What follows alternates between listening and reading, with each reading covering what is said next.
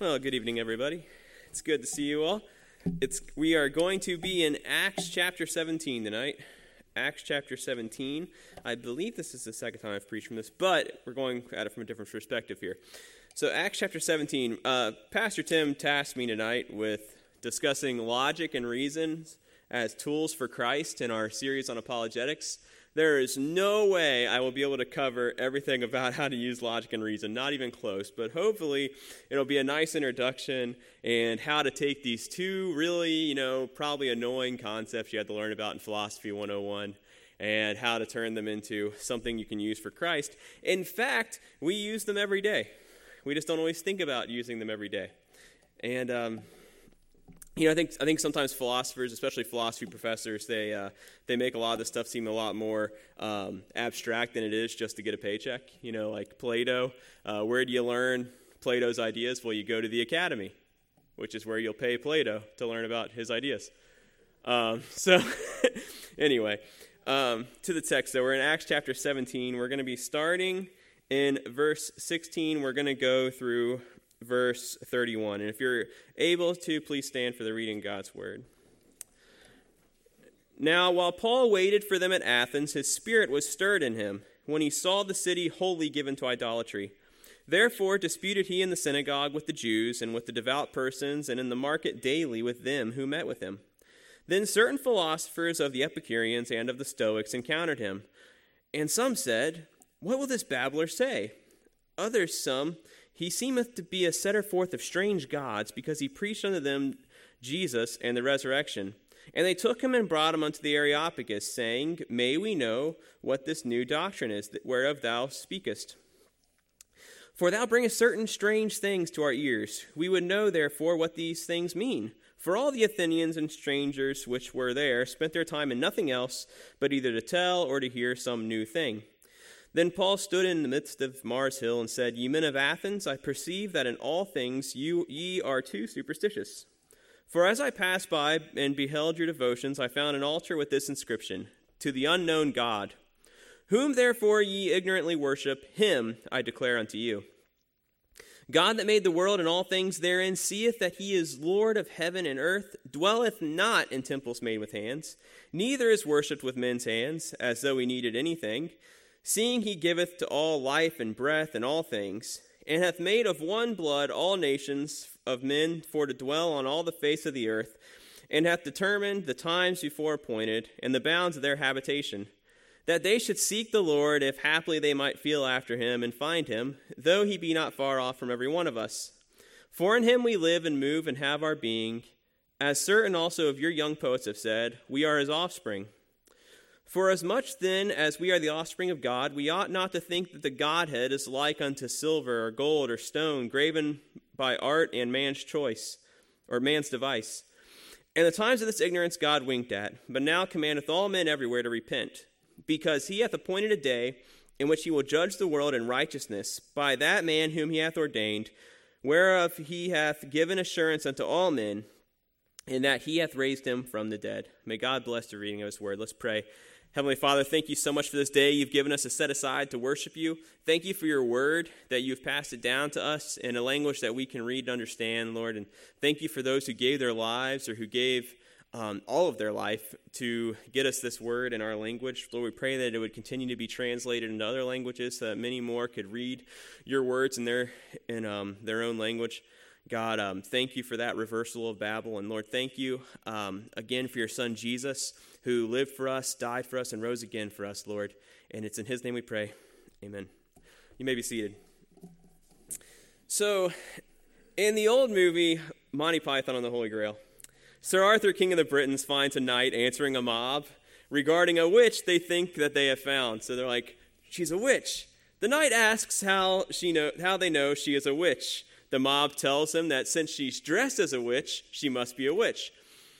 And then they admit that, well, we dressed her like that. But she does have a wart. So, because she's dressed as a witch and she has a wart, she must be a witch. And also, she turned one of them into a newt, but he got better. So, she must be a witch. The knight decides that a test will be done to determine if she is a witch. Since you burn witches and you burn wood, then a witch must be made out of wood. So he asks them what they should do. They first say, we should build a bridge out of her. He points out that stone can also be used to make bridges, so that's not it. Well, since they determined that wood floats in the water and ducks float, that a duck must also be made out of wood. So if she weighs the same as a duck, she must be made out of wood and is a witch. Now, of course, it's a comedy movie. That's terrible deductive logic and reasoning, but it's just a funny little thing. So what are logic and reasoning? I figured we would stack the heavy part first, and then we'd get into the text so I can show you what's going on here and how it's used in the Bible, and then how we can use it in real life, how we can use logic and reasoning, and how we already do to share the gospel. So logic is something that you and I use every day when determining the truthfulness of a statement. So whether it's true or false. In philosophy jargon, whether a statement is valid or invalid, sound or unsound, so someone proposes something to you and you determine whether or not it's true. You often see this displayed in like if-then terms, where at least two arguments are given and then concluded. So two propositions and a conclusion. For example, if all birds have wings and if all birds lay eggs, if all bats have wings but do not lay eggs, then bats must not be birds. That would be a logical statement. Later I'll show you where Peter uses an if-then statement in one of his epistles, and we'll get to that. But back to the logic here and us using it every day. When you look at your hot cup of coffee or tea or maybe a pizza roll or something you just microwaved in the oven, or not in the oven, you microwaved in the microwave, of course. You just heat it up in the microwave, and you look at it and you see it and it's steaming. So you're like, okay, well, my coffee's steaming, and I know that steam is hot because that means the water's evaporating, so it must be hot. So since steam is hot and my coffee's steaming, it's probably very hot, so I shouldn't drink it. But I'm going to try to sip it anyway, and ouch, my tongue, there's the top of my mouth burned. Or with the Hot Pocket or something, you're like, anyway. You guys have all probably seen a teenager do this, or you've done it yourself. It happens to all of us, so we just decide I'm going to try it, even though you said it's hot, and yeah, it was hot and it burned. So, tonight's text we're going to see is full of logic. A simple example will be if God made all things, then he does not need to dwell in things made out of what he made. So logic is done in two different forms, deductive and inductive reasoning. One way to describe it would be deductive logic is the method of validating a claim by means of supportive information where both the claim and the information are necessarily true. For example, people exist, all people breathe, therefore all people breathe. Inductive logic is the method of drawing a conclusion from a set of supportive information, yet the conclusion has not yet been verified. So an example would be, I get tired every night around 10 p.m., so I can assume that tonight around 10 p.m. I'll be tired again. So that would be inductive logic. Deductive logic is what we're going to see Paul using here in Acts 17. Then one more thing about logic, and hopefully I haven't lost you guys yet, but yeah, one more thing about logic. There are three laws. And all three of these are important and can be used in sharing the gospel. The three main laws, the classic laws of logic, not that every system is built around these, but you have the law of identity, the law of non-contradiction, and the law of the excluded middle. These all three go together. So the law of identity is that something is always what it is. So A always equals A, or 1 + 1 always equals 2. And this, or like a chicken, I'm going to go with this example just because we have chickens at our house. They're pretty silly, and Scarlett loves them, so I'll go with this. A chicken is always a chicken and cannot be a duck. That would be a law of identity issue. A chicken is always a chicken. The law of non-contradiction is that a statement cannot be true and false at the same time. So if I said a chicken has a beak and someone else said a chicken has a bill, one of those statements must be false and the other true. The law of the excluded middle piggybacks off that by saying that there can't be a gray or a sometimes zone between true and false. Something's either true or it's false. It's either right or wrong. There's no middle. There's no gray area. So one could not say a chicken can sometimes have a bill based on those previous examples. So those are the three. You'll definitely hear about the law of non-contradiction used, like whenever you go to like apologetics websites or read apologetics books, you'll see it all the time. You'll see it in a lot of Sean and John McDowell's works and all over the place. So Reasoning, what is reasoning? Well, reasoning could be thought of as using arguments out loud or in your own head talking to yourself to explain how they're logical or truthful. Maybe even helping someone or someone else see that they already believe in the thing in which they disagree. So an example of this, an example of using reasoning and logic, especially the reasoning, if for you parents, grandparents, and former children out there, you've probably had a conversation similar to this about food. I don't like broccoli and cheese. It's gross. But you've never tried it. Yeah, but it's just gross. Well, you like steamed broccoli, right? Yeah. And you like the Velveeta cheese when we put it on the macaroni, right? Yeah. So then you'll definitely like those two delicious things together. No, it's gross. So that's where you're trying to use their own reasoning to explain to them, you like both these things, so you'll like this if you try it, and then, anyway, they don't. So that's kind of where I'm getting at with that, with reasoning. So both logic and reasoning are parts of a greater philosophical concept called epistemology, or how we can know anything or know things or anything at all, or how we know possibly. Paul's main argument here at the Areopagus or Mars Hill is really one of epistemology. He's telling them how their unknown God can be known and has made himself known, and how he has always been known to them, and how his existence has made all of what they know possible in the first place. We'll get to Paul's argument more in a second, but epistemology uses both science and logic to determine truth.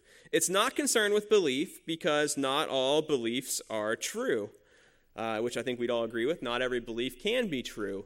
If one person says that God is triune and another person says God is not triune, someone has to be wrong. The earth can't both be flat and round, right? So they're like, just because you believe something doesn't make it true. What's true is true whether or not you want to believe it or not. And that's where the law of non-contradiction comes in. So, as Christians, the answer to how we answer epistemology is pretty simple. It's a simple child Sunday school answer. How do we know anything at all? How can we know anything at all? Well, it's because of God. The answer is just God. God exists.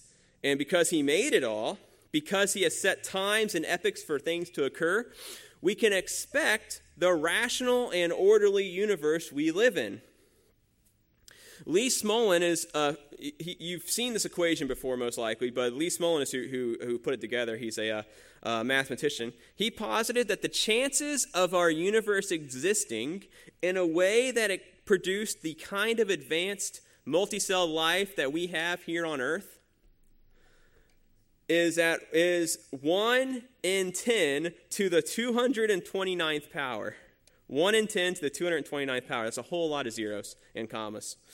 And he wasn't specifically referring to Earth existing the way it does, just a planet, period, existing to those specifications, to allowing for the kind of multi-celled life that we have on Earth. As Christians, we look at that number and go, wow, that's not surprising, because we know that God made our planet special. He said so. He made it good. He finished when he made humans in his image. He said it was very good. God made Earth specifically the way he did, and especially for humans, for his glory. And of all the thousands and millions of planets there are in the universe, he made this one for his people to dwell on. And he made it in a fancy way. And we know that because God made it all. So we expect things to be the way they are because we know that God exists when we trust God as Christians.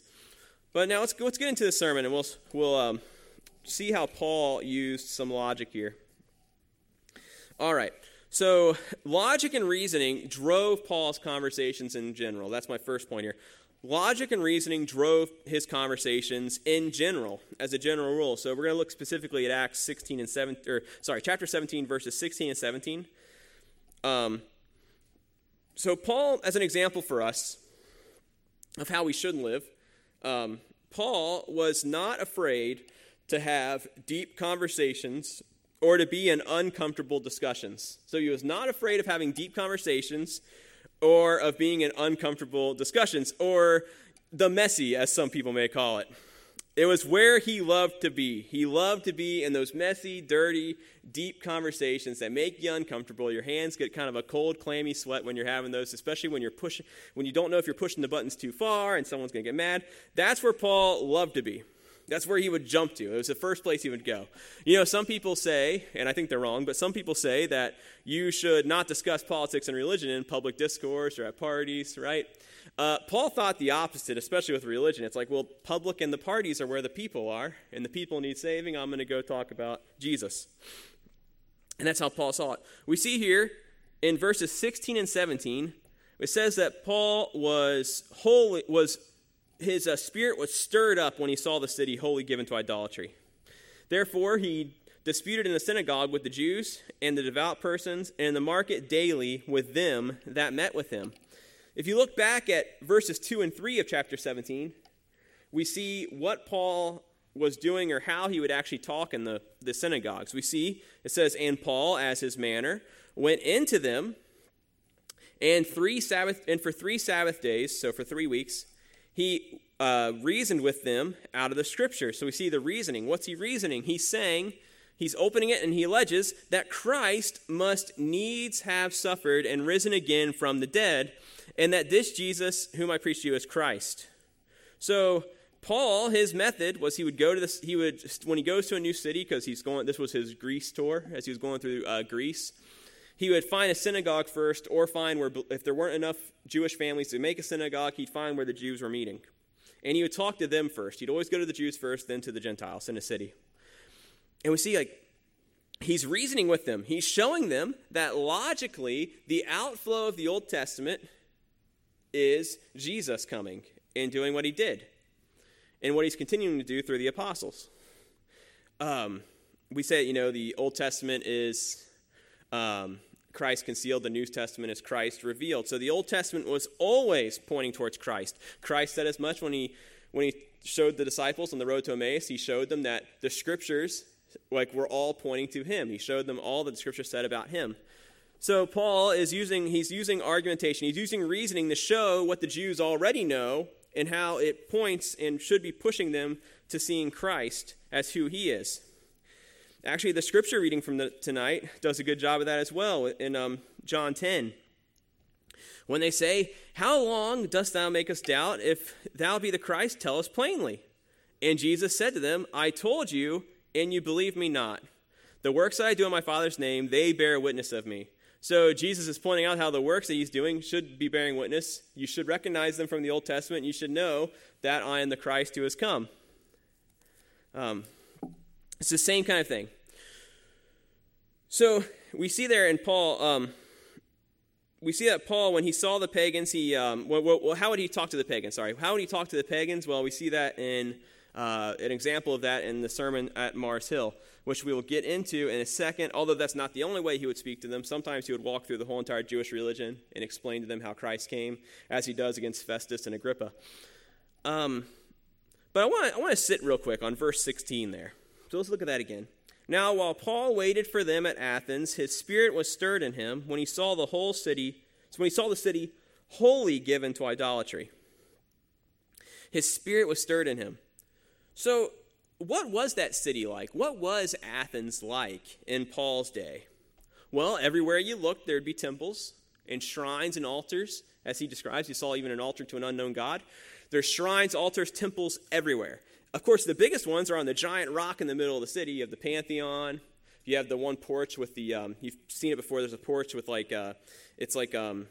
statues of women as the pillars. It's really cool, actually, the columns. Really well designed, even though it's most likely idolatrous, but using creativity for the wrong reasons, I guess. So, but that was the main city in the middle. The main part of the middle of the city was the Pantheon with the giant statue of Athena inside of it, up on top of Mars Hill. So that was the main focus of the city. But everywhere there's idolatry. You have prostitution, pagan fertility rituals, homosexuality being common, and people were living like they wanted to be the god Dionysius, who is the Greek god of frenzies, festivals, spiritual ecstasy, wine and alcohol. By wine and alcohol here, we mean drunkenness, absolute debauchery. Does this sound familiar at all? It should. When you look around in America at large today, you see atheism, Wiccan, and New Age on the rise. Atheism's largely being replaced. Like, people don't sit in atheism anymore. They believe something, but they might not say they're an atheist who believes nothing. When you see homosexuality, transgenderism, and other sins being promoted and celebrated, when you see abortion and a lack of commitment to the family being normalized, when you see drunkenness and being high seen as normal pleasures, what do you do? How do you feel? When you see it in your own community, when you see things in Independence or where you live that are upsetting to you because they're spiritually wrong, does it make you angry? Well, it should make you upset. But what do you do with it? Do you just sit back? And in this part I'm talking to myself as well here. Do you just sit back and hope that the next politician that you think will fix it gets elected and fixes it? Do you only pray, which you should obviously pray about it, but is that all you do? Or, like Paul, do you let seeing the idolatry and everything around you stir you to want to share the gospel? We saw how Paul's reaction was, which is he saw the city and all of its ails and all of its just debauchery and abhorrence towards God. And Paul said, I'm here waiting for my friends. They're going to come and get me. But I think while I'm waiting, I'm going to tell everyone here about Jesus. And we see Paul made it. He sure made it his goal. He made enough of a stir that they come and find him. So as Christians, we should not be afraid to have uncomfortable conversations. It's the name of the game. You're going to have uncomfortable conversations when you know the truth and you have the truth and you have to tell others the truth. As Paul says in Romans, how shall they believe in him in whom they have not heard? You cannot have gospel conversations with someone without getting into the nitty-gritty, because you will have to show them their sins and what makes them deserving of the wrath of God, and how they cannot simply be a good person like they say they are. Many say, well, I'm a good person. My sins aren't that big of a deal, but you have to prove to them that they are. And that is going to be nothing but an uncomfortable conversation for us, but we remember that we're speaking for someone else and that he's giving us the power to do that. So as you reason with them about that, the logic will show them that they are hopeless without Christ. One example, getting into how you can use logic, would be if someone agrees that God exists, and then you can get them to say, well, let's talk about the Ten Commandments. And you can go through the Ten Commandments, and you can start pointing out, well, have you ever murdered someone? Well, no, I've never murdered someone. Well, Jesus said that murdering was if you've hated someone in your heart, and you're like, man, I wish that guy didn't exist anymore. You've committed murder. So you're a murderer.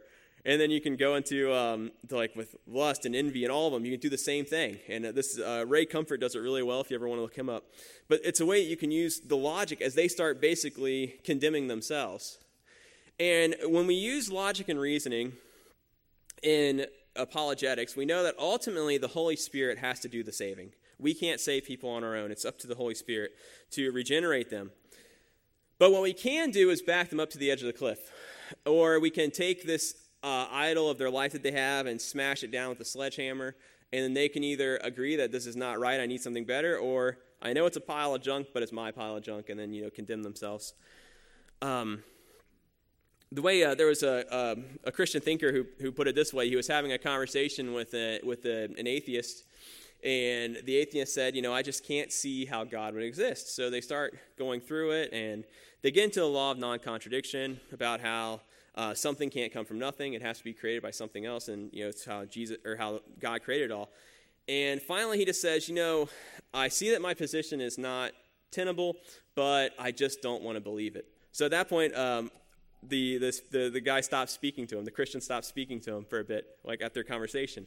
The other guy keeps going on and on and on, and finally the Christian goes, hey, can you pass me the salt? And he goes, yeah, sure, here's the salt. And he goes, oh, so it's a salt shaker as opposed to everything else on this table. You knew that when I said pass me the salt, you meant the salt shaker.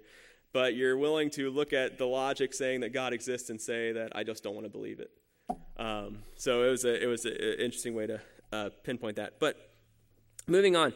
So we see here now the second thing, logic and reasoning on Mars Hill, and this will pretty much be the rest of the Paul sermon here. So verses 21 through 31.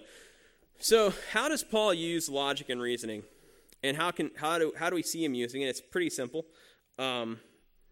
So he starts it off on a high note here. He's going to explain to them who the unknown God is. You see there, verse 23. I passed by and beheld the devotions, and I found an altar with this inscription, to the unknown God, whom ye therefore ignorantly worship, him I declare unto you. So looking at verse 24, we see that he points out that God, singular, one word, made the world and all things therein. So he wasn't the God of the pantheon like you have over here next to us, or the Parthenon, but he's not the God of that pantheon of Greek gods. He's not a God like that. It's a singular God, and he made the world. It wasn't the Titans. It wasn't anyone else. He made the world. In the case of the Epicureans and the Stoics, it wasn't just random atoms falling and happening to bump into each other. No, it was a singular God who made the world. So his first proposition in this statement in verse 24 is that God made all things. His second proposition is that the Lord, or God, is Lord of heaven and earth. So first proposition, God made all things. Second, God is the Lord of heaven and earth. His conclusion is, therefore, God does not dwell in temples made with hands. So because he's the Lord of everything, because he made it all, he doesn't dwell in temples made with hands. So since what that means is basically that God's dwelling place must logically be outside of creation, outside of what he made. Even with the Hebrew temple, while God would meet the high priest there at the mercy seat, that was not God's dwelling place. The Hebrew temple was a picture of the greater temple in heaven that we see pictured in the book of Revelation and in Isaiah chapter 6. The next point he makes is in verse 25, piggybacking off of this. You see, he has another few set of propositions here. Proposition 1, God gave all things life and breath. Proposition 2, God doesn't need anything. Conclusion, God is not worshipped by the work of a man's hands. So since he gave everyone life and breath, and since he doesn't need anything, he's not worshipped by the work of their hands. Isaiah chapter 66, 1 through 2, we see Paul has been describing God exactly the way God describes himself. Isaiah chapter 66, 1 and 2. Thus saith the Lord, the heaven is my throne, and the earth is my footstool. Where is the house that ye built unto me? And where is the place of my rest? For all those things hath my hand made, and all those things have been, said the Lord. But to this man I will look, even to him that is poor and of a contrite spirit, and trembleth at my word. So how is God worshipped? He's worshipped by a man who's poor and has a contrite spirit and trembleth at his word.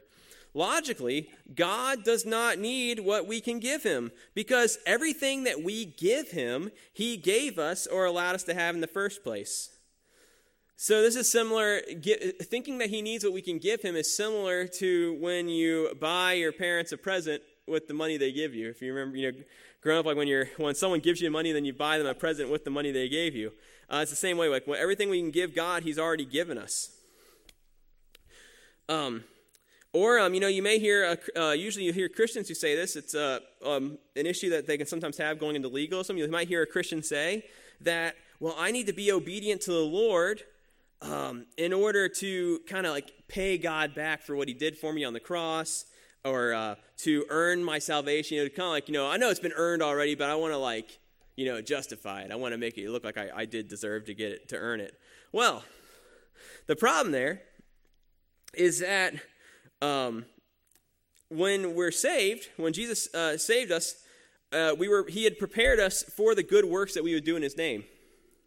So even when we're doing those things that we might think like, oh, I'm going to pay God back for what he did for me, we're doing it in his strength. And when we think that we're maybe going to earn we can earn our salvation or justify that we were saved, we're once again paying him back in the strength that he's given us. So we're actually making ourselves more in debt. Really, so if that's you today, I want to just give you this advice. Just stick with serving the Lord out of joy and love because of what he did for you, not to earn anything from him, because you can't. His yoke is easy, his burden is light. It's not supposed to be a chore, serving the Lord and loving him and keeping his commandments. It's not supposed to be a chore. So Paul continues that line of thought in verses 26 through 28. So we see in verse 26 that not only has God made all things, but in specific, he made people. He made humans. And he gave them a place beforehand where they would dwell, in the bounds of their habitation. And why did he make them? So God made these people this way. And why? So that they should seek the Lord, if haply they might feel after him and find him, though he be not far from every one of us. Now, that's interesting. Why should they seek the Lord? Well, Paul doesn't get time because they cut him off at the end of his sermon. But Paul doesn't get time to really break down, how sin entered the world. He's just assuming that these people agree that something is wrong and that we can seek after truth and find it. Which, because we're all made in God's image, we all know that God exists. It's unbelievers deny it, but we see in Romans 1, we all know God exists. We suppress the truth. Unbelievers suppress the truth of God for a lie. And everyone knows, you can ask anybody, everyone knows something is off. By off, I mean something's wrong. Things are not the way they're supposed to be. And I say everyone, you might think, well, Trent, have you talked to everybody? I have not, but in general, you get the general feel from everybody that things are not the way they're supposed to be. Whether they think, well, maybe where their answers come from for how to fix things or what's wrong about the world, they may be completely different. But we all agree that the world is not perfect. And that there's something off. So even if you don't know, if you don't believe that God created it all, and you don't believe that sin entered the world, you know that it seems like this world could be better. It seems like there shouldn't be thorns and thistles every time I go gardening. Like I dig out my garden, it's going to be awesome. I've plotted it out. I've got the corn rowed up. And the next thing I know, there's like grass growing in there. I got all the grass out, or I've got my garden. I dug it down. I put some tarp down. I put newspaper on top of that. I put a giant layer of mulch, and there's dandelions. How did that even happen? I cut the holes around the plants like little tiny, and how's there dandelions? So we know that doesn't seem like that's supposed to be the way it goes. This world seems wrong. And that's someone who doesn't know that the Lord said that because of your sin, it'll be harder to work the ground. So everyone knows there's something just off. Like it seems like things should be better. It seems like we shouldn't it seems like there shouldn't be situations where parents have to bury their kids, or where good people die. Everyone says why do the good die young? You hear all these phrases. So everyone knows there's something off about the world. And Paul's saying, you're right. And God actually set our bounds, and he appointed us. He's put us to dwell on the earth, that we would seek after him, though he is not far from every one of us. So how do we know that God exists? Well, we know. He's telling them, you intrinsically know. Like, this is how you know everything you know. Like, all the false gods you've made, you're making them all within the bounds of the universe that God created. Your crazy philosophies, like with the Epicureans and Stoics, they can only work in your mind because you're trying to think logically and rationally. Why? Because the logical and rational God made you. You don't exist by chance. It's not a random atom flipping together. It does not make sense. It's something like random chance does not create logic and reason and stability. That's where the law of non-contradiction comes in. They can't both be true. If you had the logic and reasoning, then you had to have been made to have the logic and reasoning. And then verse 28, for in him, how is he not far from us? Here's how he's not far from us. For in him we live, we move, and have our being. As certain also of your poets have said, for we are his offspring, or we are his children, we've been made by him. In him, so in the Lord, like as he's mentioned earlier, he gave you all breath, and you see that in him you live, you move, and you exist. In verse 29, for as much as we are the offspring of God, we ought not to think that the Godhead is like unto silver or gold or stone or graven by art or man's device. So let's see, hey, if God, like I've already told you guys, God is what Paul's saying. If I've already told you guys, God made everything. He made it all. So why would God be like gold or silver or stone, things that he made? Why would he be like the things that he made? He's not those things. Those are things that he made. Things that were graven by art and man's device. Rather, the man is the offspring of God, the one who's been made in God's image. It's not God who's made man's image. The false gods of the Greeks are gods made in man's image. But they can only even think about a God existing because they know in their hearts that the actual God exists. And we see here the times of this ignorance God winked at, but now he commandeth men everywhere to repent. So, it's kind of a convoluted, that was a long one, but because God made all people from all nations, or he made of one blood all nations, because they should be seeking after the Lord, and because in him they live and move and exist, and because God is no longer looking over God is no longer looking past all ignorance, he has appointed a day, because of all those things being true, he's appointed a day in which he will judge the world in righteousness by that man whom he hath ordained, whereof he hath given assurance unto all men that he hath raised him from the dead. So because God made all those things true, there will be a day that, it's just logical that there would be a day of judgment, and he's pointing it out to them. There will be a day of judgment where he'll judge the world in righteousness by that man whom he hath ordained. So that's really where Paul gets with his argument. And of course, at that point, he mentions the resurrection of the dead, and they're like, okay, you're off the stage. We want to talk. Some people wanted to talk more to him about it and became Christians. Others did not. So Paul said his piece, and then he moved on. But we see Paul, that whole thing is ripe with logic and reasoning. If we look at 2 Peter chapter 2, if you turn over to 2 Peter chapter 2, I can show you another example of this being used in the Bible. Do you ever sing the songs of the book of the Bible, or the books of the Bible like songs in your head when you're flipping? Because I do, for sure, especially on these small ones. All right, so 2 Peter chapter 2, looking at 4 through 9. Oh, actually, I'll go back a little bit to verse 1 just to give you the context. But there were false prophets among the people, even as there shall be false prophets or false teachers among you, who privily shall bring in damnable heresies, even denying the Lord that bought them, and brought upon themselves swift destruction. Many shall follow their pernicious ways, by reason of whom the way of truth shall be evil spoken of. And through covetousness they with feigned words make merchandise of you, whose judgment now of a long time lingereth not, and their damnation slumbereth not. All right, so here we go, verses 4 through 9.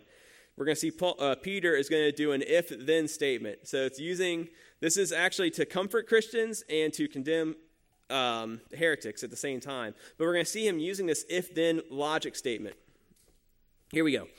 For if God spared not the angels that sinned, but cast them down to hell, and delivered them into chains of darkness to be reserved unto judgment, and spared not the old world, but saved Noah, the eighth person, a preacher of righteousness, bringing in the flood upon the world of the ungodly, and turning the cities of Sodom and Gomorrah into ashes, condemned them with an overthrow, making them an example to those that after should live ungodly, and delivered Lot, vexed with the just Lot, vexed with the filthy conversation of the world.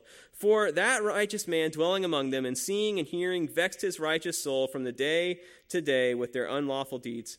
The Lord, so if all those things are true, then the Lord knoweth how to deliver the ungodly, how to deliver the godly out of temptations, and to reserve the unjust unto the day of judgment to be punished. So we see there Peter doing the if-thens. If God did this, then he will definitely do this. Essentially, if God keeps his promises, then he'll continue to be faithful and keep his promises to you. He'll continue to keep his promise to judge the ungodly, and he'll continue to comfort those who follow him. Now, so when we looked at that word, we see, just obviously we should be willing to have the hard conversations and to discuss the Lord in ways that may be uncomfortable. And we saw that Paul really, he was going straight at their heart through their belief system. And I was just going to give a few more examples of how you see logic used in sharing the gospel. So, as Christians, we know that God created everything, or that's what we believe. We believe it, and because we know it's true, nothing else makes sense apart from God existing, and not just any God, but the triune God who, your Father, Son, Holy Spirit. Now, why am I saying that? Well, logically speaking, a triune God, so we've had the perfect relationship of the Trinity, communication and all that. So it's so God knows how to communicate. Let's think about Islam for a second. You have the God of Islam, Allah. He's singular. He's Unitarian, if you will. He's a singular God.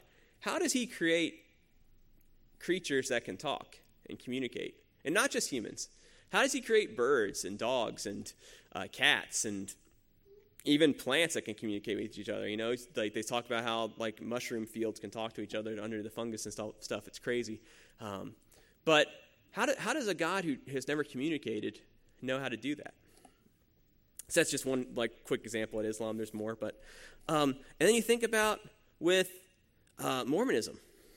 Talking about when we get into the really weird of Mormonism, you know, the fact that if you keep all the commandments correctly, and if you join the Aaronic priesthood, and if you join the Melchizedek priesthood, and if you did, you just do it all right, and you gave a certain amount of money, then God might give you your own planet, and you'll become your own God.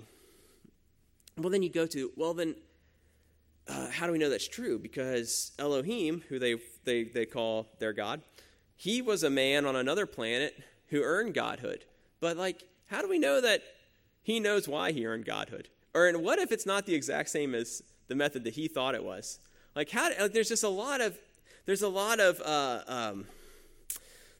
just danger in that. Like, how do you know that that Elohim actually did all those things and is not a demon lying to you, which he is, because that's the God of Mormonism is a false god. So those are two examples. And then going back to talking about creation, we talked about that 1 in 10 to the 229th power chance of the world existing in order to sustain life. And even like when I was doing research on this, I was reading a website from NASA for kids. And it was talking about this equation of possible habitable planets in the universe. And it's funny because this estimation that this guy had, I believe it was like the Drake equation, I think. And he was thinking there could be 1,000 to 100 million habitable planets in the universe. But he was basing that on a bunch of variances of possible habitable planets, not that they're actually habitable. And of course, we don't even know how many planets are out there. The universe is humongous that God made. But it's like, even then they're like, it's a very slight chance that any of this is possible, is what they're arguing. And we see that, like, if life exists the way it does, then it tells us there had to be a creator, there was a designer. This is where the intelligent design theory comes in. How does an eyeball, like if you take an eyeball of a human and one part's removed, the whole thing fails? Like, how did it jump from the part before? Like, if it was simply like, it just kept getting more complicated as time went on, how come it can't get reversed? How come you can't reverse it? It gets to a point where it's maximum level of complicated, and you can't reverse it without breaking the whole entire thing apart. Just, that does not make sense. Then there must have been a designer. So, anyway, I hope that was a blessing for you. But the main thing I think we should get tonight is that with logic and reasoning, it's okay to have uncomfortable conversations with people about the faith. The Holy Spirit will be with you. He'll comfort you. He'll guide you. And we see plenty of other people before us, whether it's in the Bible or missionaries before us, martyrs, maybe just even not even missionaries, just regular Christians like you and me, have gone before us and been persecuted for their faith or bravely stood up for the faith. I want to look back at in the book of Acts, chapter 3.